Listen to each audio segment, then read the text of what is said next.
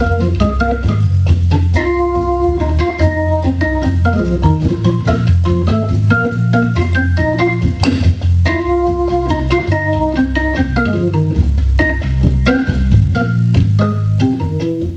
Stephen. Dave Gorkroger. Hello. It's been a while, Steve. It feels like we've tried to do this 3 or 4 times. It does feel like that, doesn't it? What a sad indictment on our life. Now, help me get this straight in my head again. Is this the first time we have talked since we met each other? It is. This is the first time that we have managed to actually to make that connection, which is pretty sad, given that in the I think it's the 4 weeks now since we caught up. I think our daughters have managed to FaceTime each other about 75 times. So there has been a lot of Molk Gorkroger conversation. It just hasn't been happening between the two of us. Mate, I have been impressed. It was wonderful to meet your clan after having, heard them be talked about so often.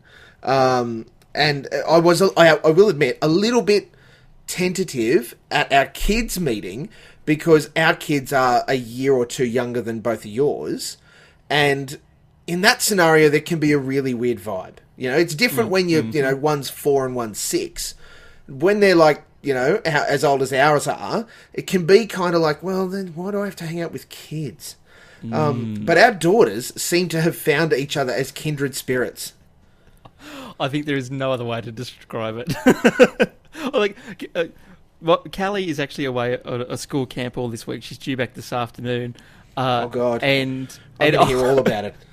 Well, exactly. I'm wondering to see how long it will be that she spends speaking to Rach and I before she goes, oh, look, can I just go FaceTime Lily? Honestly, I will swear to you, the other Sunday, they were FaceTiming each other for 3.5 hours. I'm just really grateful that they're living in a time when we can do that, over the net at minimal cost. Because I remember when I was in high school, I actually had a girlfriend who lived in Armidale. And Armidale... She could have been on the moon for you, Dave. Armidale was a trunk call. So, yeah. We had to run a timer every time we were on the phone. Because after the first month that we'd been going out, this enormous phone bill lobbed at both houses. And strangely enough, both her father and mine weren't as keen on us keeping in touch as the two of us were. They don't understand what love is, Dave. They don't get it. They don't. Whereas now, they've got full motion video at practically zero cost, which I'm pretty happy about. Mate, it's amazing. Seriously, I reflect on when lovely wife and I were courting, if we'll call it that. Now, this is only 1999 into 2000-ish. Yeah, thereabouts. I lived on the Central Coast of New South Wales. Funnily enough, she lived in Armidale, Uralla, technically. However, in that scenario, same vibe, right? It was a long-distance call. The interesting hook on it was that was about the time that Telstra, who were really only the major carrier still at that point, started to offer this idea of nighttime calls where you could ring after 6 or 7 and talk until midnight or for 3 hours for a fixed cost. So similar thing, the timer went on, but only to go, it's nearly this time, we'll have to go. So that was fine. We spent most nights on the phone together. Then when I moved to Queensland and daylight savings came along, what would normally happen was she would ring me, and then at her midnight, she would hang up and I would call her if we hadn't finished talking. Nice. But my cost for that hour was usually about the same as the 4 hours we just spent on the phone. Yeah, well, I'm pretty sure... I'm pretty sure, so it would have been 1993? Yeah, it was 93. Sure. 93, 94. And so I think at that stage, Sundays, they had maybe introduced a like a cheaper rate, but the big thing was you like the big advertise. Hey, look how cheap this is. Was like $1 for 5 minutes. So when you're on the phone for a couple of hours, a couple of times a week, that adds up remarkably quickly. Or so it was pointed out to me. At that point when Michelle and I were dating, like doing the long distance phone dating thing, and to be fair, when we were doing the calls when I was on the Central Coast, we weren't going out. We were just getting to know each other in that kind of weird exclusive, we're not seeing anyone else, but we spend a lot of time on the phone with each other stage. And I almost went to work to pay for the phone bill. Even though we would share the, you call tonight, I'll call tomorrow night, all that sort of... Now, I can call my wife on my mobile to her mobile. It costs us nothing. What the hell? And do you? Well, not for the hours like we used to. Oh, where's the love gone? Young love. Oh, boy. Oh, Dave, so much has happened since we last talked. I know, and we haven't... Well, we haven't talked about your massive trip to Gilgandra. Oh. I'm sure Lily and Callie have talked all about it, but we haven't. and I have a suspicion. That Lily's take on the trip might be slightly different to yours. Oh, yeah, remarkably so. So we had this trip, Dave. Settle in, mate. Like, if you've got a coffee, I've got a comfy chair. Yeah, get ready. Mm. So the trip was Friday after school. We drove to Moree. Saturday morning, we got up and drove to Gilgandra for my dad's 70th. And then we hung out, went out to the farm, of course, helped clean up, went out to the farm, hung out there for a bit. And then it was like, so sort of 5 or 6 o'clock, we went, well, we've got to drive back to Moree now. And went back to Moree and crashed. Oh, sorry, slept. Next morning, got up, drove home. So that was a busy weekend. If only it were that simple. Because I think I got a phone call from my mum particularly leading into that week or 10 days beforehand. And again, just delivering the, why can't you stay longer?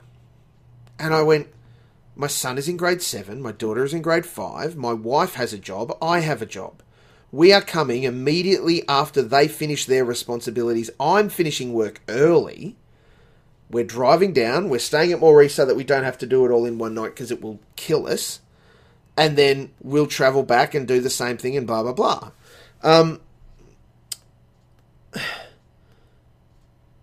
That seems quite reasonable to me, Steve. Well, this is the problem, Dave. I think it sounds reasonable.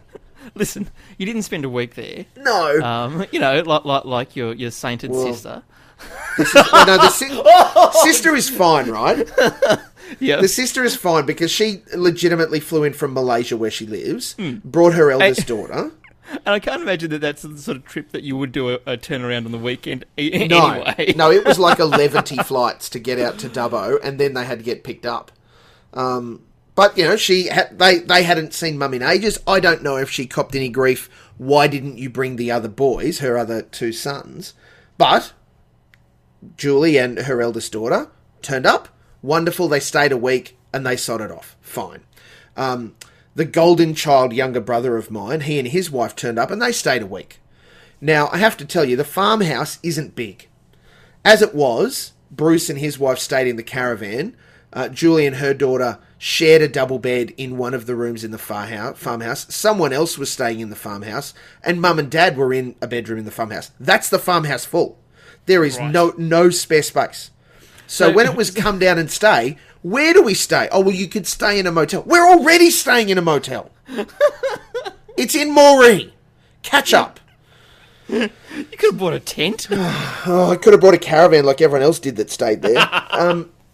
So we go and we get up and we've kind of prepped the kids, look, don't let Grandma and Granddad talk about why can't you stay longer. Just talk about you've got school and they don't need to pressure you. They shouldn't, but they will pressure you, or at least Grandma will.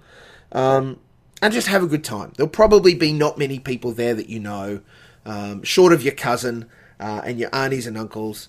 So do that stuff and great. Cool. So we arrive at the Bowls Club at Gil and walk in and it's decorated. I'll say decorated. There were some balloons and streamers, right? It wasn't like they'd spent a year doing it. But it looked nice. It was party time. There were some photos of Dad, all that great stuff. And now I had come down not knowing what my responsibility as the eldest son was. I was prepared to MC if that was what they wanted. I was prepared to do a speech, talk about Dad, if they wanted me to do that. I was happy to do all of that stuff. I didn't do any of it, Dave, which from an MC perspective, I don't care, right? That's part of what I do in my job. Mm-hmm. No one needs to hear me talk anyway. It's just a thing. But I kind of had a few things in my head, like, I would like to say this stuff about Dad. But there was never kind of the window to say anything. My sister, the eldest of the two young sisters, kind of did the MC role, and that was fine. She did a fine enough job. She's a teacher, whatever. And so it happened, where there was sort of this stuff in here, and his dad's going to say some things, cut the cake. There was a bit of and this was a pretty smart idea, like an A4 sheet, double-sided, that had all sorts of questions about his life. What was his first job? What was his first house when he moved out of home? Where was he born? And I knew probably 3/4 of that. And his brothers and sisters that were there knew the other quarter really, really well, and bits of the other stuff. So as it turned out, Team Mulk killed it. We got the highest score out of that thing. It was great. Well, you'd kind of want to. Well, yes, but they made it a competition, and God damn it, I'm going to win that. So we did. And apparently that didn't go down very well with my mum, because we didn't give anyone else a chance. Whatever. There was a pretty decent roll-up. Lots of locals. I think of Dad's 7 siblings, at least 4 were there. And one of them, his eldest brother, unfortunately got really sick. Like, really sick. So he was out at the farm just trying to sleep that off. So they'd seen him. They knew he was around, but he just didn't come in because he was crook. So that was, that's a thing. That happens. So party happens. Can I say, Dave, when you think of a Chinese smorgasbord for lunch, how much food do you think gets prepared? I think Chinese smorgasbord, yep, I've got it pictured. Yeah, yep. How much food do you think gets prepared? Ooh. At a Country Bowls Club Chinese restaurant, I'm thinking that there is usually a substantial amount. Right, well, you can double that. Right. Oh, well, so much food. You could have taken some home for dinner. Well, are you ready for this? Are you ready for this? So the food gets cooked. Everyone goes around and has... And of course, there was a couple of, what dish would Dad like? So he loves his Honey King prawns. So the best frozen Honey King prawns were cooked and, just doused in honey. And plenty of ubiquitous red sauce. I'm sure. Undetermined of origin red sauce. It was fine. It was lovely food. There was a metric ton left over. So I just thought, well, I wonder what happens with it. Now, the rest of the, it happens, and sort of by about 2:30, everyone's going, well, this has been wonderful. Oh, sorry. Dessert. The dessert table came out. And in that all of the stuff came out to the dessert table. There was, like I said, what did I say? Probably 50, 60 people there. There was enough dessert to feed, like, Napoleon's armies coming across the Alps. There was so much food. And look, no one could walk away and say they were hungry. If they did, it's their own bloody stupid fault. So it ends, and of course, the family, particularly all of us, are like, well, let's clean up the place. I'm going, what do we need to do? All of the kids have got jobs. All of the grandkids have got jobs. That's fine. Let's do that. We're loading stuff into the cars. At one point, there was this massive, and I mean massive bowl of, I think someone called it pineapple chiffon. I don't know what that means, but it just was like a tin of pineapple chunks and cream. I've never heard those two words put together in that conjunction. So it was a thing, right? And we're out the back. I'm going, and I'm out there, and there's some cousins and aunties, a couple of aunties helping clean up, and they just sort of looked at me as I brought it out, and I went, "What do you want me to do with this? Like, it's in a proper serving bowl. It's a massive thing." And they just looked. There'd been probably a third of it was eaten, and I just went, "What do you want me to do with this?" And they looked at me and went, "Don't tell your mum," and they just poured it into the bin. Because it had been sitting out, Dave, for an hour at least. Yeah. So that's it's not done, ideal, right? is it? Well, that's Yep, it. It's sure. done. So all the, cleaning up, everything gets packed in, taken back to the farm. Now, as a part of the packing up, I noticed that there's probably 3 or 4 banana boxes of Chinese takeaway containers full of food. I think, well, I guess that's the leftovers. So that all came back to the farm as well. So we get back to the farm, we're unloading all of the stuff, just trying to get it inside, and then I carry in one of these boxes of Chinese, and I look at someone who looks like they're in charge and go, because my mum, it turns out, wasn't well. She wasn't very well at all on the Saturday. So as much as she was being social and welcoming people, she was not doing well and has ended up in hospital subsequently. With the doctors still trying to work out what's wrong. I just put it down to it's mum disease. Like, whatever is wrong with her is just endemic to her and all of the things that are wrong with her. I'm sure she'll get better, or she doesn't. I mean, I will care. I love her desperately. But shut up about it. Don't try and pull the pity stick every time it happens. So I look at them and go, I've got this box of Chinese, and there are 4 more boxes, and somebody just goes, put it in the pantry. Now, this is hot food that has gone into Chinese tubs that is cooling.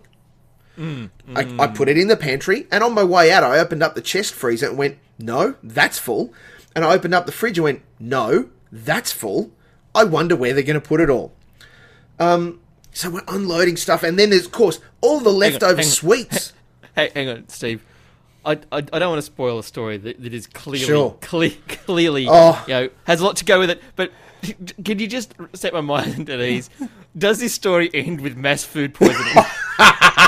Well, if it does, we weren't involved in it, that's for sure. Okay, that's all right. That's fine. I suspect not, but we'll see. Okay.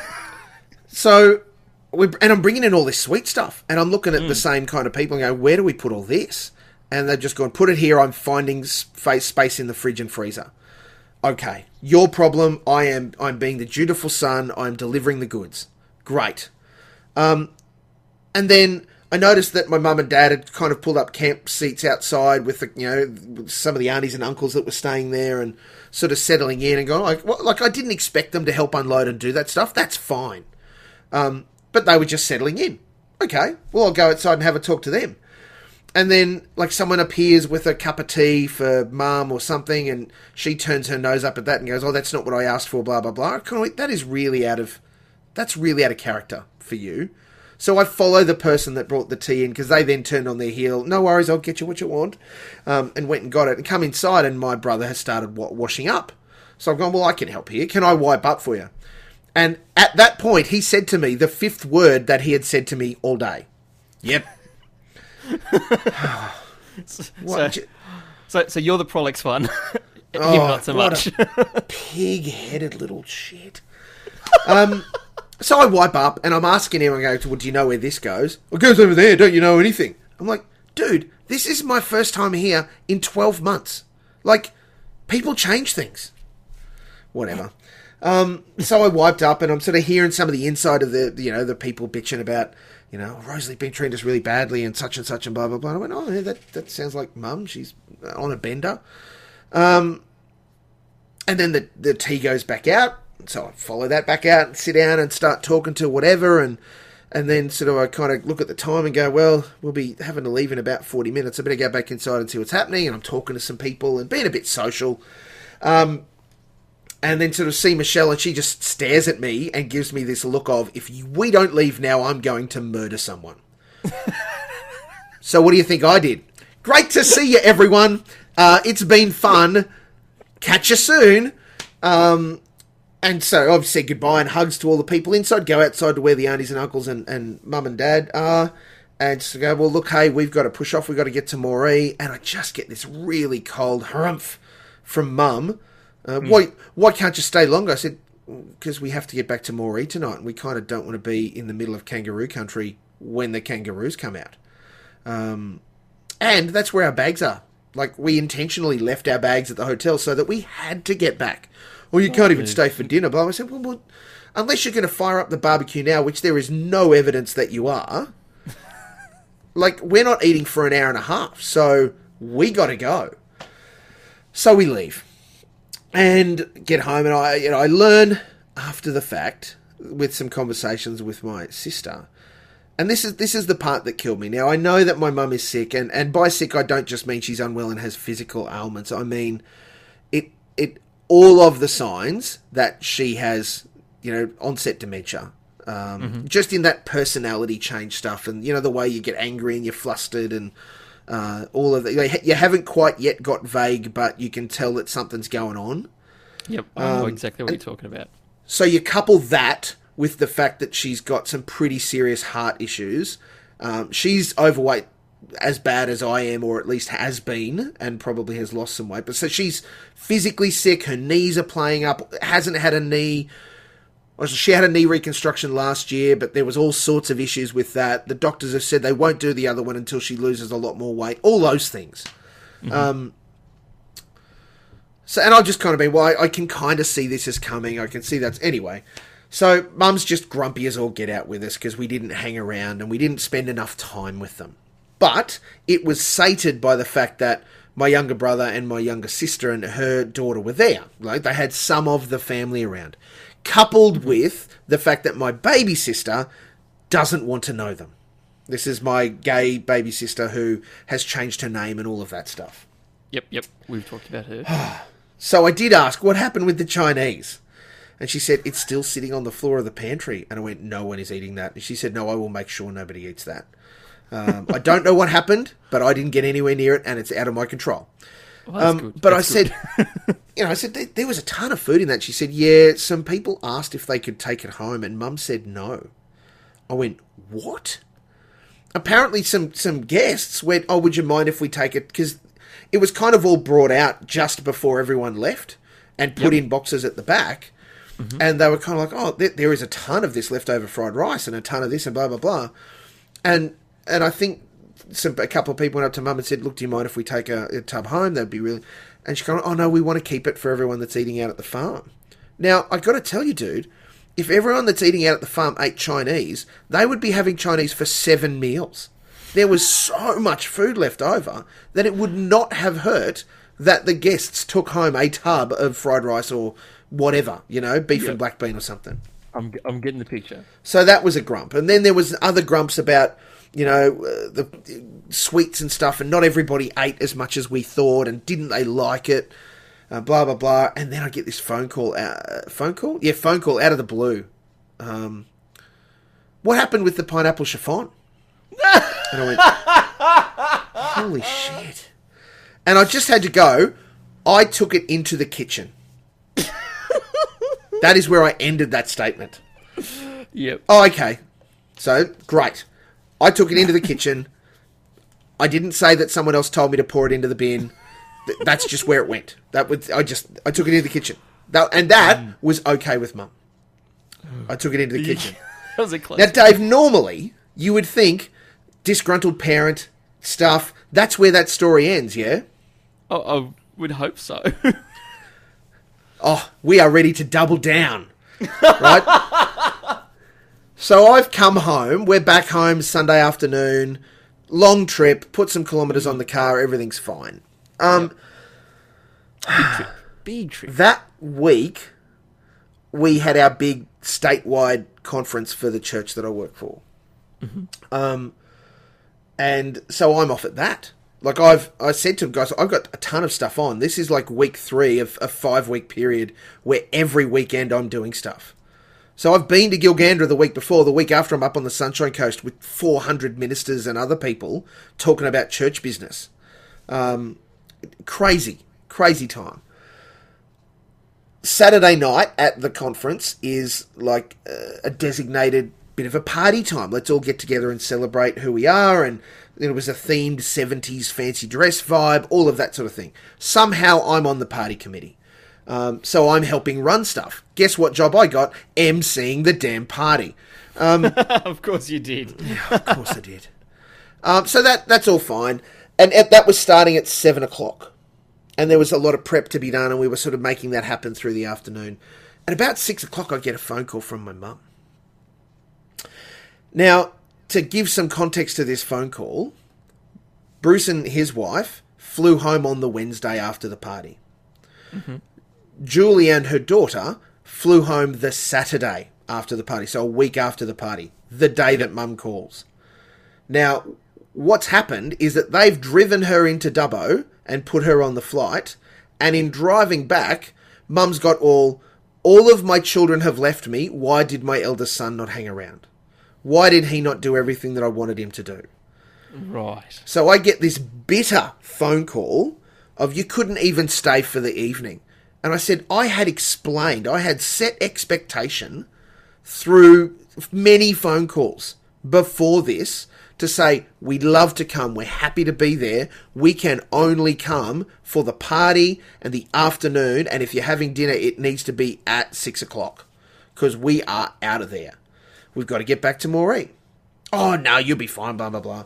Anyway, it develops into this, anybody can drive from Brisbane to Kilgandra in a day. Why can't you? Why didn't you do it on Friday night?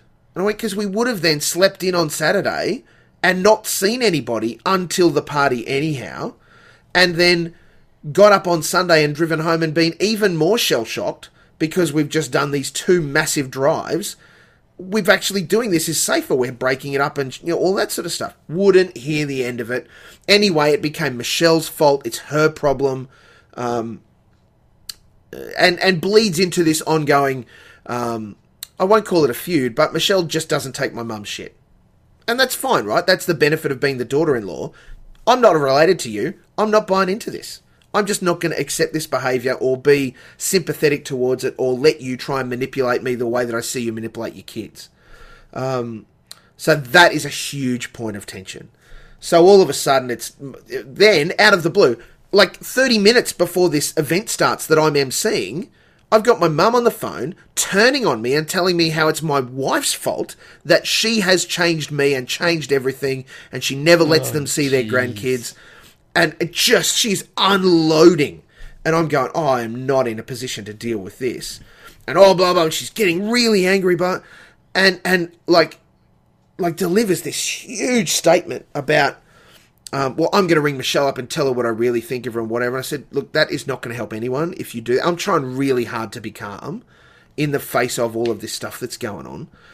I said, that's not going to help. I'm not at home.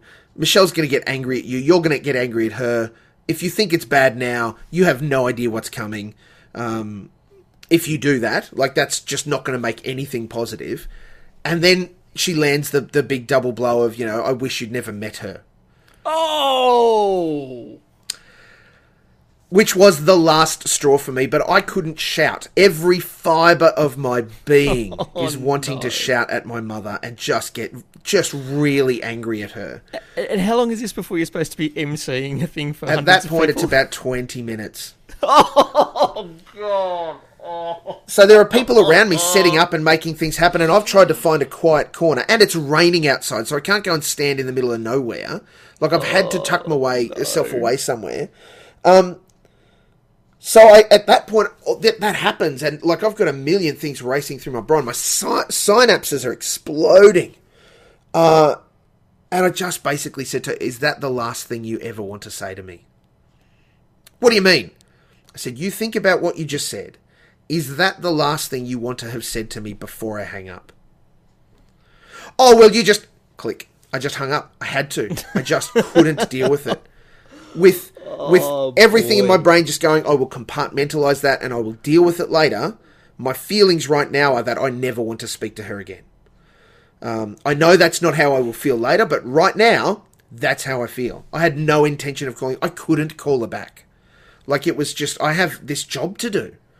As it turns out, my phone explodes with texts from her over the next 4 hours, where they are initially very angry. Oh, why did you hang up on me? After all we've done for you. I'm like, I'm 44. The last thing you did for me was in my first marriage where I was an idiot and didn't know how to budget, and I have paid you back for that. Don't even. I know you did heaps for me, but guess what? That's the job. When you're the parent, you have to do all of the things, or you work with your child and go, guess what? I'm not saving you this time, but I'll still be here to help you. And that just happens. That's the relationship. My parent my mother has never got to the point where she has understood the transition from me being her child to me being an adult. It's just outrageous. So, all of this unloading text, blah, blah, blah, blah, blah, blah, blah. I text Michelle, Mum will probably call you tonight. Do not answer. She said, what's wrong? I said, I've had a massive blue. Sage advice, considering the circumstances. I've had a massive blue. Do not answer the phone. Just, as she said, right, well, I'll put it on Do Not Disturb so we don't even hear it. It just goes straight to voicemail. I said, that is a great idea. Don't listen to the voicemail. Just either save it for me or delete it. It will not be good. I gave her the brief outline via text, and then I had to go and work.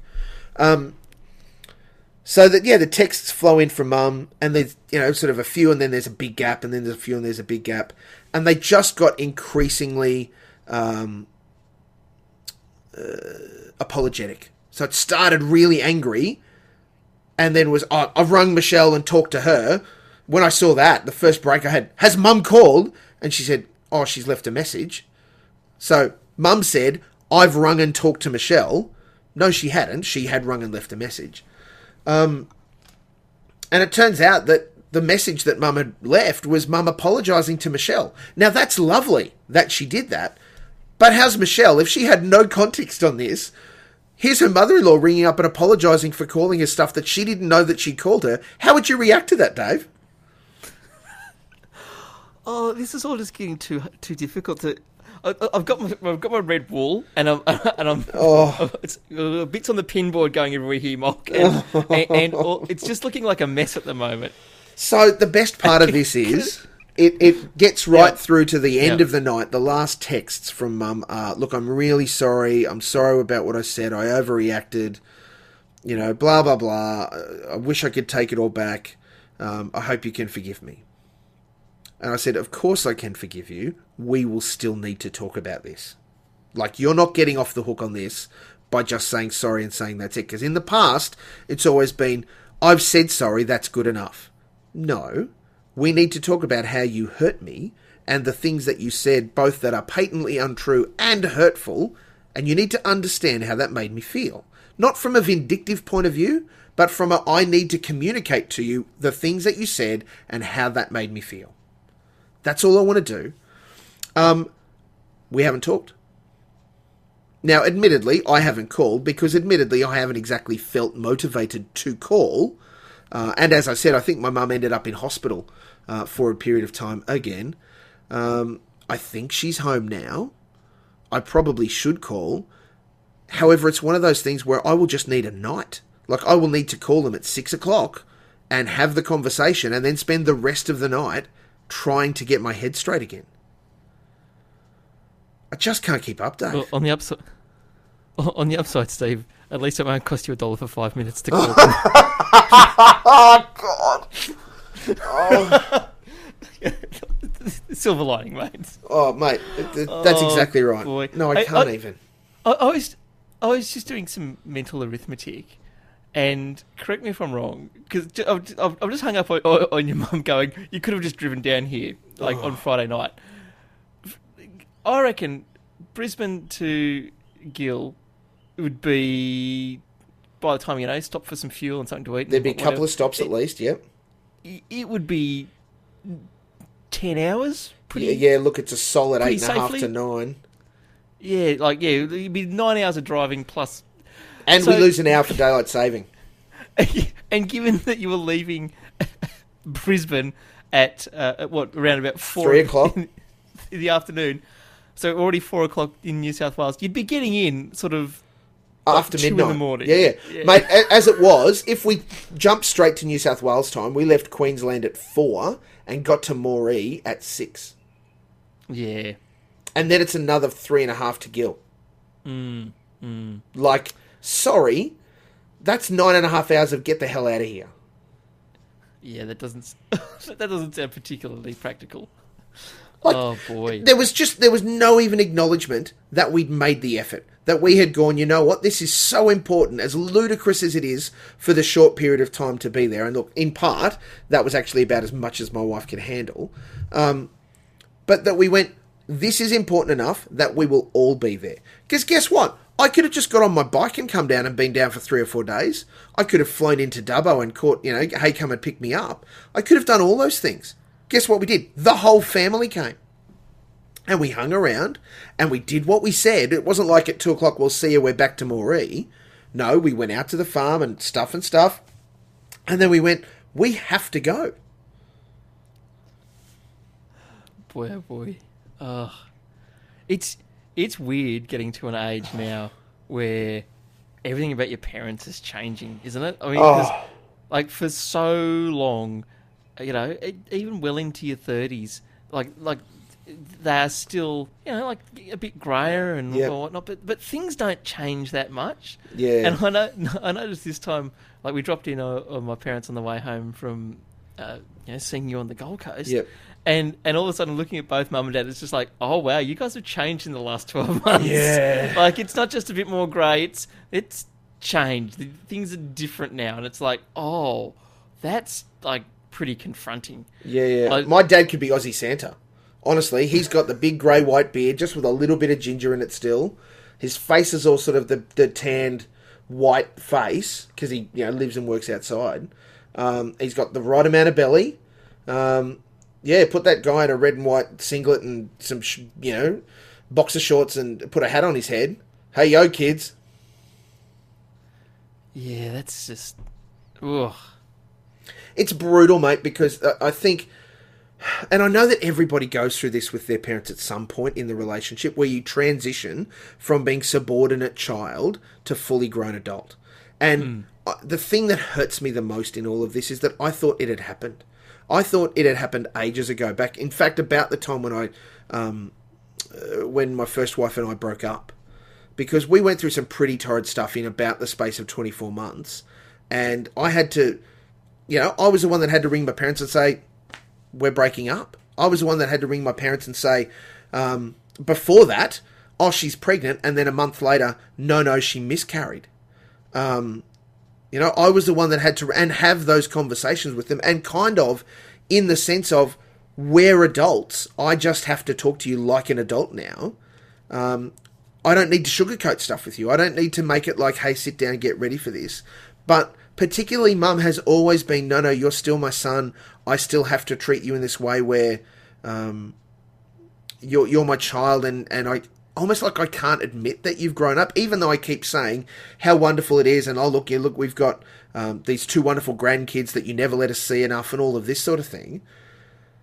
It's crazy, Dave, that recognition that no, at nearly 44, and this is why I put it back to, I think it's dementia or whatever is going on for Mum mentally.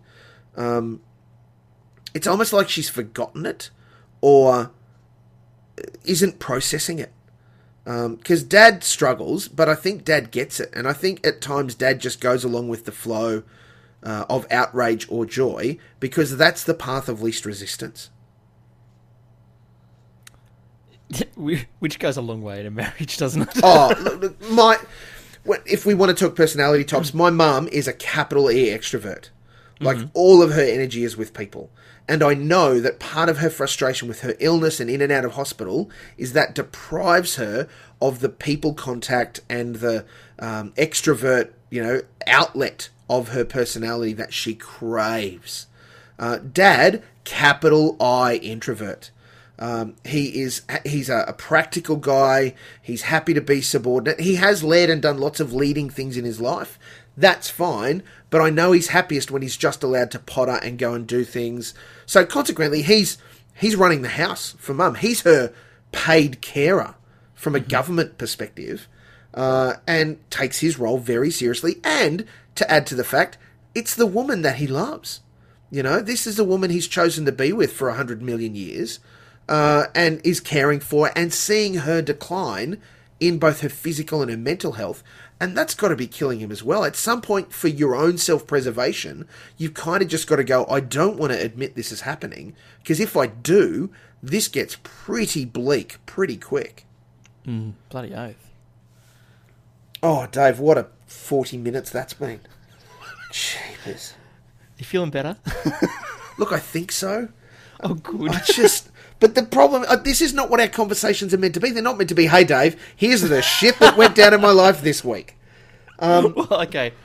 I've got to change a pace story for you, please, then, Stephen. please. Okay. So, I think you'll appreciate this one. I don't think I've told you yet. So, we've lived in this house now for, it'll be 15 years in February. Great. That we've lived here. And it's an older house. Like it was built in the 60s, and we haven't spent an enormous amount of time or resources, on what things you might call, maintenance, for example. So we've finally got to the point where we're fixing things up and whatnot. But there are a lot of things that we've just come to live with. Like there are some cupboard doors that bind on the floor, and they do for half a year, and then the house shifts, and then they're fine for half a year. Or things like gates that don't shut sometimes and do it other times because again the house moves and all that sort of thing. You just get used to it. Yeah. One of the things that we got used to, Steve, was yes, Dave, was the fact that light bulbs never seemed to last very long in our house. Now, yes, I know that. Now, even old school incandescent light bulbs, the type that we've had forever, you would usually expect that they would last, a fair amount of time. Like, you might get a year or so out of them, sometimes even longer if you were lucky, right? And as for, the new fancy globes, well, you just get years out of them, right? Right? Yeah. In our house, Dave, yes. In the two rooms at the front of the house, our lounge room and our dining room, the light fittings there had, in the whole time we've lived here, usually like blown a light bulb every other week, maybe. Sometimes multiple lights in the fixture. Oh, Dave. Yes. So over the years, we've spent quite a lot of money on light bulbs. Yes. And it's one of those things where, it didn't seem to affect anywhere else in the house. And we knew there was something weird going on because the light fixtures in these two rooms would like just flicker randomly sometimes. And like the rest of the house wouldn't get a brown out or anything. It would just be these, we got one light fixture with 5 bulbs in the living room and one with 3 bulbs in the dining room. And they would just flicker sometimes. And we figured that was somehow related to the to the fact that the bulbs burnt out all the time. And the other thing that sometimes used to happen in our house, Steve, for no apparent reason, was sometimes in the middle of the night, the safety switch would just trip, and you would wake up in the morning and have no electricity. Oh. Dave, this is starting to sound remarkably like that time on The Simpsons when the Flanders' house got knocked down, and at that point, the community came together and rebuilt it, and they're walking the Flanderses around, and I can't remember who it was. It might have even been Barney. And he goes, this room has too much electricity, and this room has none, so it kind of balances out. It was kind of like that. So years you put up with this, Steve. Ever since we moved here. Anyway, a couple of months ago, this flickering problem in the lounge room just got really, really bad. Like it got to the point where... So it's like an episode of Stranger Things. It really was. Oh, God. It's just that, the things are flashing and it just getting really, really worrying. And I walked out onto our front deck, which is near where the mains line comes into the house, and I could hear this arcing noise. And I'm just like... No. That's probably not a good thing. No. So, Dave, no. No, listen. You'll be glad. The story does not end with me trying to do some DIY electrical work. Is this the ghost of Dave that I'm talking to? On the main circuit. No. I was at least clever enough not to do that. Because of the first thing, because this thing, it progressively got worse over about a week, right? And at the start of the week, I'm going, oh God, we're going to have to call an electrician, and I can just see like the bills racking up because it's an awkward place to get to. It's in terms of where these fittings are. Yep. It's an old house. Like we don't even have a proper truss roof. Like it's like. No, like it's a real old school custom built one where it's all just bits and pieces off at all funny angles. Yep. And, like it's doing anything up there is a nightmare. Like tradies hate working on our house. Yeah. But as it got worse and worse, I finally heard the arcing, and so I thought, oh well, that's great. That's outside the house. I can call the supply company. Yes.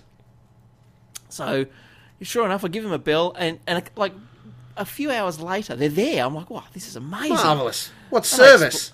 I explain what's happening, and how I'd heard the arcing sound from up here and all that sort of stuff. He goes, oh, okay.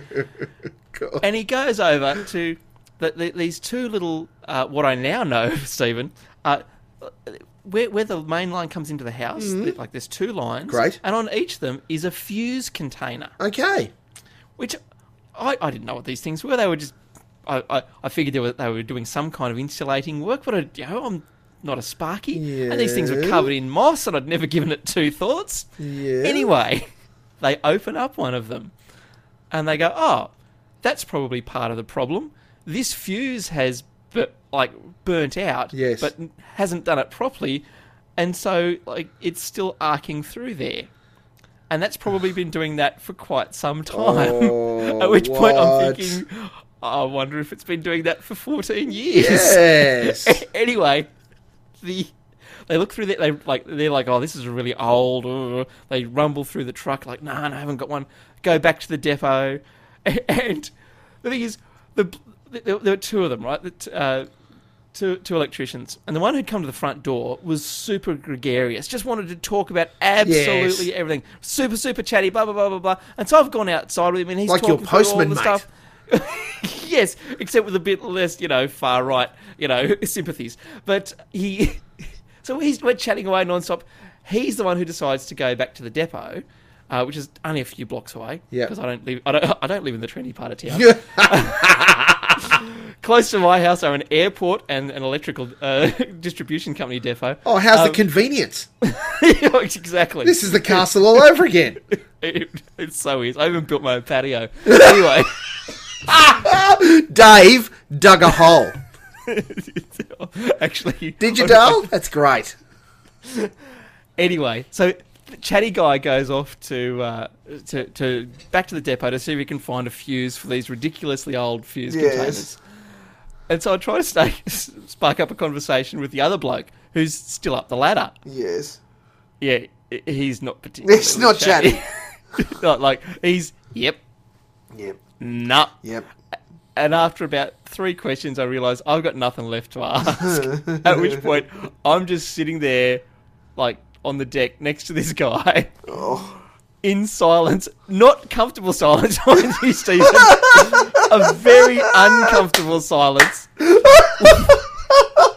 While we wait for the guy to get back to the depot, hopefully with a fuse. And so the guy up the ladder, he's not doing anything. No, he's just standing up a ladder. Great. Oh, he's just going, mate, if you don't shut up, I will electrocute myself. I was like, okay. Thankfully, again, because as I said, we live very close to the electrical depot. The guy gets back. Yes, he's found a fuse.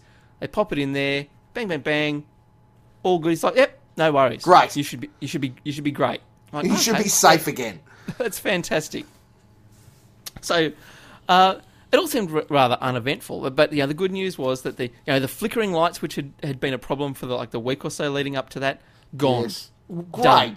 Not a problem at all anymore. And not only were there the big flickering lights that we'd had over that week not happening anymore. Yeah.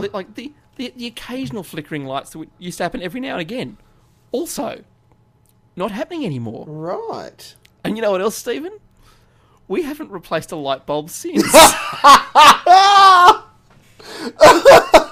So, are you able to change those fuses out the front, or is that them? No, that's the I don't even know, essential energy or whatever they're called.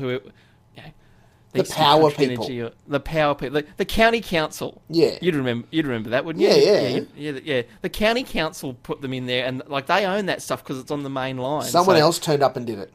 So no, they did it. But this is the thing, like, Oh no, the but I only mean way- compared to us, someone else turned up and did it. Exactly, yeah. So the only way that stuff gets changed is if the people from the county council decide that they would have to change it. And they will only have to change it if they can't find any more of these ridiculously old and rare fuses. So it might happen. But it strikes me, Stephen, that one phone call to the county council 14 years ago. 14 years ago could have saved Oh, me. Dave.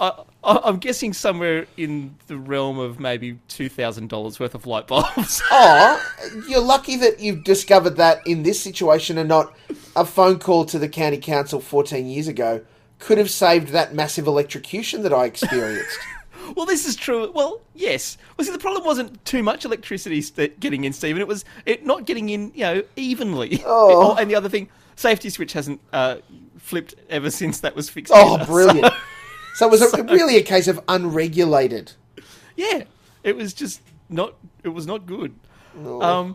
So there you go. So I can take that off the list now because I've had electricity written there for a while. But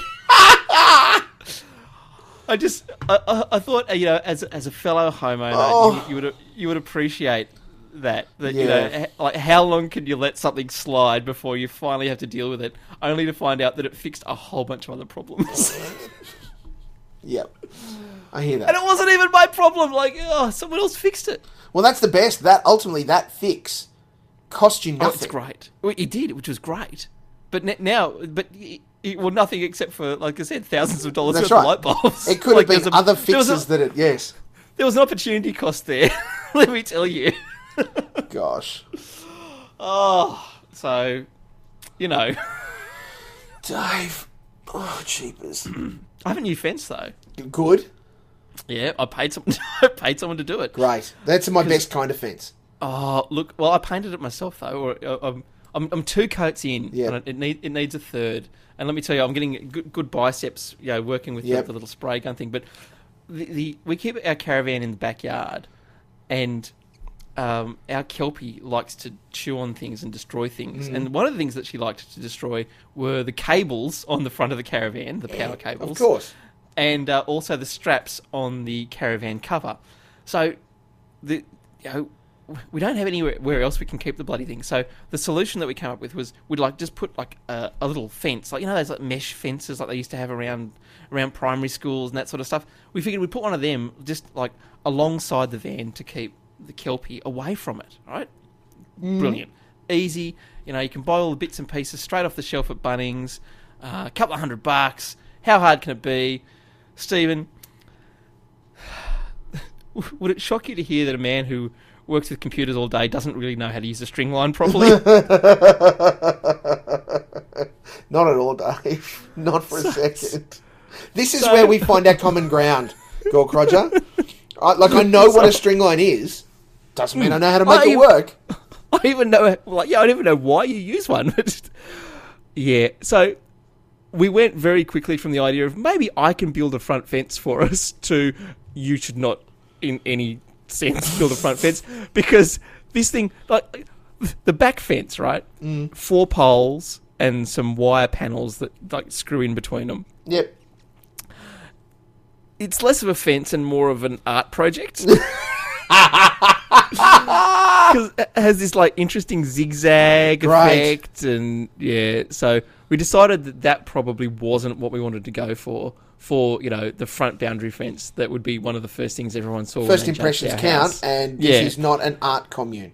No, so the bloke who we got to build our bathroom earlier in the year, bless him, who had put up with the all the horrors of our house and not a single thing in the room being square, just nothing, and it was square. We actually managed to coax him back to build a front fence because he was like, "Yeah, that shouldn't be too much of a problem." No, that's a load-bearing tile. Yeah, yeah. So anyway, first thing he has to do is remove the old fence. Mm-hmm.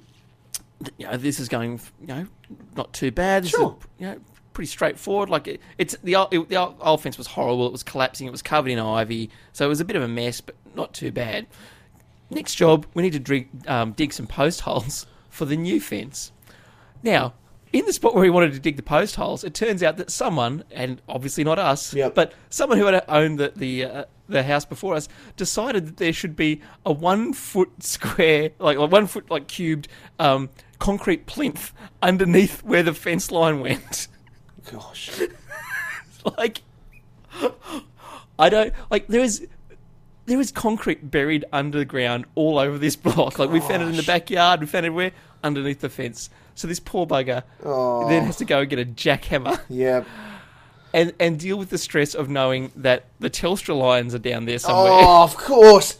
I mean, don't get me wrong, Dave. If it's a And the gas concrete lines. farm, if it's a concrete farm and you're trying to grow concrete, that's fine. That's what you need to do. Yeah. It just takes some time.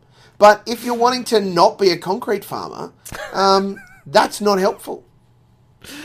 Yeah, and so we had that. We had some of the pipes from our house connecting to services weren't where the maps said they were, so we had to do a little bit of ad hoc plumbing.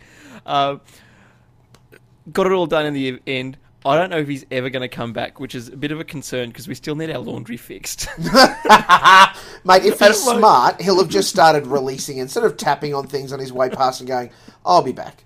Yeah, I know what that is. Well, the thing is, like, have you ever heard stories about how, like, people who are like professional pool cleaners, how if they get a client who won't pay their bill, the old story is that they'll sneak back into the place and dump, I think it's Conti's crystals into the pool, Yes. which makes it turn purple. Yep. And so then, when the people ring up another pool person to come and fix it, pool person walks in, sees a purple pool, realises this is someone who doesn't pay their bill, says, "Yeah, I'll get back to you shortly," and just never goes back again. Yep. I'm really worried that there's some kind of like I'm looking around the place to see whether our tradie has left any like secret marks, like the hobo marks. Yes, that's right. This is a place for food. Don't come here. These people are horrible. Those kinds of marks. I'm really worried that there's like some kind of like builder mark hidden on a fence somewhere, so that any other tradies we get to come and look at the house, they'll get the one that says this house is a disaster zone, like pays bills on time, but house is disaster. Yeah, at a 0, they'll pay. Yes. Yeah, it's diabolical, isn't it? It is. It is just. I'd love to think that I could quid pro quo with some of these builders at some point and go, yeah, no, I'll fix your computer. I'll show you how to make all of the things happen. I'll even spend some time training you. I'll do all of that. That's easily worth the 10 grand that you've just quoted me to fix the thing. Yeah, good. I used to have a butcher who was very, very bad at interneting and computering. Yes. and we actually did have a bit of a quid pro quo there for a while, where he would do ridiculously stupid things to his the computer in his shop and get it to the point. Like, he was one of these people that would have like 470 Internet Explorer toolbars and not know how to get rid of them. And so, every time he did something like ridiculous like this to his machine, I'd be going around to do the shopping and he'd be like, "Is there any chance you got a bit of free time?" I'm like, "Maybe." Why? And how good's your ribeye at the moment? Well, this is the thing. I'd head out the back into the shop and be confronted with like an abomination of whatever he'd done to Windows XP. And I'd spend, an hour or so there cleaning it up, fixing it, undoing all of the disasters. And then I'd get that week's meat for free. So that was nice. Beautiful. But yeah, it was incredible how quickly, though, he could take it back to a state of utter devastation. So, I got plenty of free snags. That was good.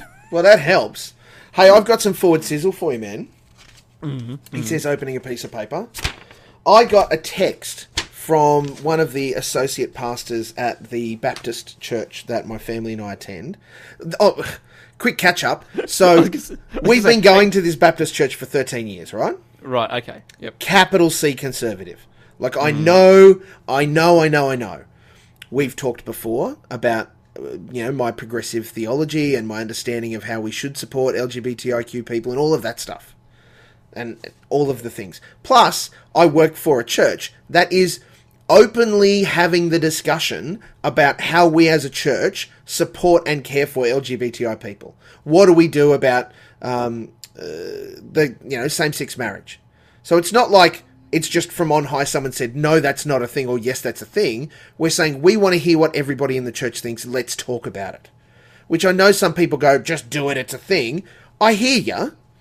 What we're acknowledging is that within the church, there's a difference of opinion. So let's talk it out. Right? Not so in places like Baptist churches. Right. And I have to be careful in how I say my home church now, because while we've been going to this Baptist church for 13 years, we aren't members. We haven't become members. That's a whole other podcast conversation. But love the senior pastor, love a bunch of people there, care for them, have been happily involved in ministry, doing stuff with them. Now that I'm working for the Uniting Church, it wasn't evident that it would be a problem that I wasn't a member anymore, because I grew up in the Uniting Church and certainly was a member. However, it became blatantly obvious about 6 weeks ago that I need to reactivate my membership in the Uniting Church, which means I need to start going to a Uniting Church. Even though I go to lots of different ones, I don't call one home, because me and my family go to this Baptist church. I just gotta pull you up there. See, yeah. I just find that whole concept really weird, because I'm pretty sure that despite the fact that I haven't set foot in a Catholic church in a long, long time, and I am pretty sure that they consider me on the books until I I'm die. sure they do. Yeah. Oh, like, there's no such thing. Yeah, I mean, you know, you can be a lapsed Catholic, but as far as they're concerned, you're still a Catholic. Yeah. So this idea of active membership is something that I find mind-boggling, Stephen. No such thing as a lapsed Protestant. You are coming to our church, or you're not. I actually thought that my membership was still with the Uniting Church, and it turns out that the last place I was going... Did you get a card? No, I didn't even get a please explain. I just got struck off the list. No, but that's what I mean. Like, is this like being in the Phantom fan club, where like they send you out a little piece of cardboard that has your name and your number on it? No, not even. Oh, okay. You might get a handshake and a special service. How do you know if you're a member or not, then? Well, because you get a handshake and a special service where they welcome you formally and officially as a member of the congregation. Oh, this is even weirder than the Masons. No way, mate. It's not special handshakes. It's all very open. Anyone can turn up. All the stuff. So, you don't a friend have to wear an apron? No, God, no. There's no, aliens when you get to level 36, or... many would disagree again. I understand you. So, a friend of mine who's a minister in the Uniting Church said, hey, well, how about you just become a member of our congregation, and we'll see your role as an acknowledged ministry one that gets you out and about all the time. So, we know that you won't come here regularly, but that you'll come here sometimes. So I've been a minister of this other congregation in the Uniting Church now for 4 weeks. Haven't been there for 6 months before this. I'm going on Sunday for the first time, so that'll be fun. But that it's a good thing, right? It gives me some buy-in, some skin in the game. Not that I didn't have anyway before, but now I very formally have skin in the game, which is a positive thing. But it leaves me in a position where I can't call the Baptist church we've been going to our home church, because I now have this other home church. So which is my church? I'm in both churches. I got a text earlier today from one of the associate pastors at this Baptist church that I go to. He's new. He's been there nearly 12 months. Great guy. But of course, the marriage equality vote conversation that's come up has meant lots of different things to lots of different people. And the pastoral team at the church that I go to put out a 15-point note saying that the pastors of this church believe, bang, all of these things. Now, in reading it, didn't surprise me. I'll give you just some highlights, right? The first point, the Bible teaches that marriage is a gift from God to humankind. I'm buying in on that. And is only between a man and a woman with some relational limitations. Well, that last part depends on how you read the Bible. And this is where it starts to become a problem, right? Progressive MOG, Conservative Baptist Church. I was going to say now, so are they on the you have to marry your brother's widow, like, Bible Well, teaching. they don't quite go that deep. I will offer that. Well, see, see, this is the frustrating point, Stephen.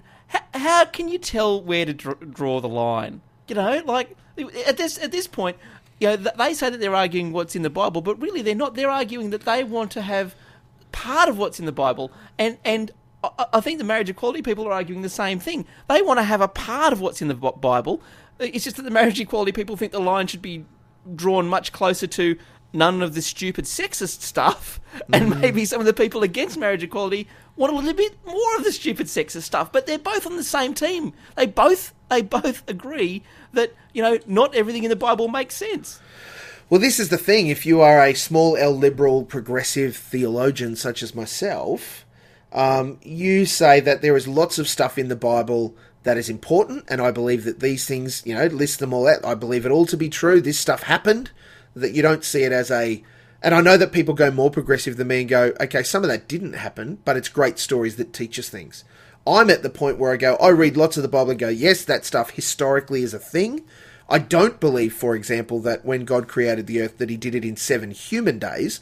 I believe he did it in 7 God days, which could be millions of years. But I don't intend to profess that I understand that. I just go, that's part of the great mystery that is faith. But the problem is that we then get people, particularly conservatives, that go, these Bible verses explicitly state. And you go, you know what? If I just read it at that level, that is exactly what they say. If I start to then dig and pick at the thing and go, well, why did Paul write that? Or what was happening at the time that this wrote? Or what was the scenario that they were in when this was written as to why this maybe was written like this? For example, if Paul had stood up, or no, if Jesus had stood up and gone, hey everyone, I reckon that women are just as important as blokes. You know what would have happened? Death. And I don't mean at 33 when he was crucified. I mean right then, right there, heretic has to die. So he did everything, lots of things in his life to elevate women and to see them as important and to encourage people to recognise that women are as important as dudes. Lots of parts of the church don't see that. Wait. The entire Catholic Church doesn't see that. Oh, mate, it's a thing. Right, it is such an interesting thing. So this, like they even go on, marriage is intended by the Creator to be for life. 100% on board with that. Point 3, but sin and or our brokenness means some marriages now sadly end in divorce. I believe that to be correct. Because of statement 2, statement 3 fits consistently with what I believe and understand. Then it starts to play onto, and this is the one that gets stuck in my craw. Because of sin and fallenness, not this, some people choose to live together as a couple but without marriage. Well, that's their choice. The church would call that sin. Others would call that living together. I mean, take your call on that. This is the other one. This is the one that hurts. Other people, in their fallenness and brokenness, experience same-sex attraction from an array of complex causes and or choices. So this is where, and I think it highlights conservative theology and where they come from. This helps us understand where your Lyle Sheltons and those sorts of people anchor their arguments. And that is that they draw the line at understanding that people are born gay. Which I'm absolutely on board with. That people are who they inherently are same-sex attracted, or bisexual, or queer, or transgender, or whatever, whoever they work themselves out to be. I'm on board with that. I'm not going to tell you that you're wrong and Jesus said this is the only way it has to be. I'm going to tell you that Jesus is about love and he loves you, and guess what? The whole nature of modern faith and Christianity for me is understanding the things that we do that are wrong and that God wants to be in relationship with us. That's it. So let's work that out. Now, let's not put, boundaries and say, well, you're more of a sinner than I am, because guess what? It's not. It is not that. So tonight, I'm having a conversation with that associate pastor about my understanding of same-sex marriage and how that fits with this statement. So I don't know if this is I think it is legitimately a want to understand my position. I think. At worst, it is you can't come here anymore. I don't think it's that.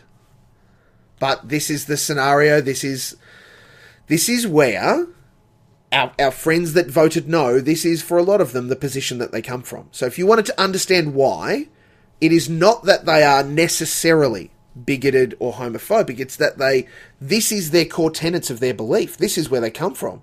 So naturally their expression is, hey, we all we all get things wrong. We all need God in our lives. It's just that for me, I may have stolen a bar when I was a kid and I swore and I got divorced. For you, it's that you love another dude. Yeah, that's I kind of think that core tenet is the bigoted part. Though I think that's the problem. Well, but like I said, it comes back to that core understanding that conservative Christians believe that homosexuality is a learned thing. It's not a who you are thing. Yeah, and that's the problem. That is indeed the problem. That's just ignoring generations of reality. Because I mean, let's be blunt. Given the absolutely horrible way that same-sex attracted people have been treated for hundreds and hundreds of years, under those circumstances, no one would choose to be same-sex attracted when it could absolutely even now there are still countries where that can put your life at risk. Yeah, mate, you're exactly right. This is the scenario, and the problem is we have a history littered with people who have done harm to themselves. We have a history littered with people who have lived a life that is a lie because they're just not comfortable. They feel they are unsafe if they profess who they really are. And it honestly pains me that the church is at the centre of a lot of the reason that they feel those things. That's not a good place for us to be. So here's the question, Mog, that I can't get past. Given that this church seems to be, really, it does not fit in with your understanding of theology, and it holds positions that I know are ones that you don't hold. Yep. Why are you still going there? Because my view on things, broadly speaking, Dave, is that we don't all have to agree on all of the theological things to get along. That's very big of you. There are other things that we disagree about. I grew up a Uniting Church kid. I would have to say that I'm still a, capital P progressive, small L liberal theologian because of that, and I bring that into my life. I go to a Baptist church which tells me, sorry, Mulk, your baptism as a baby doesn't count. Yet in the Bible, I can point to the thing where it says, and they baptized everyone in the guy's house. His slaves, his children, everyone. Now, they got into the kingdom of God just the same as me being baptized as a kid. We believe in one baptism for the forgiveness of sins. Guess what, guys? I was 4 months old when mine happened. That doesn't mean that I'm not baptized. I'm baptized. So, Baptist churches say you can only be baptized if you stand up and profess your faith. So, therefore, you can't be an infant and be baptized. You can be dedicated, you can be prayed for, you can be cared for.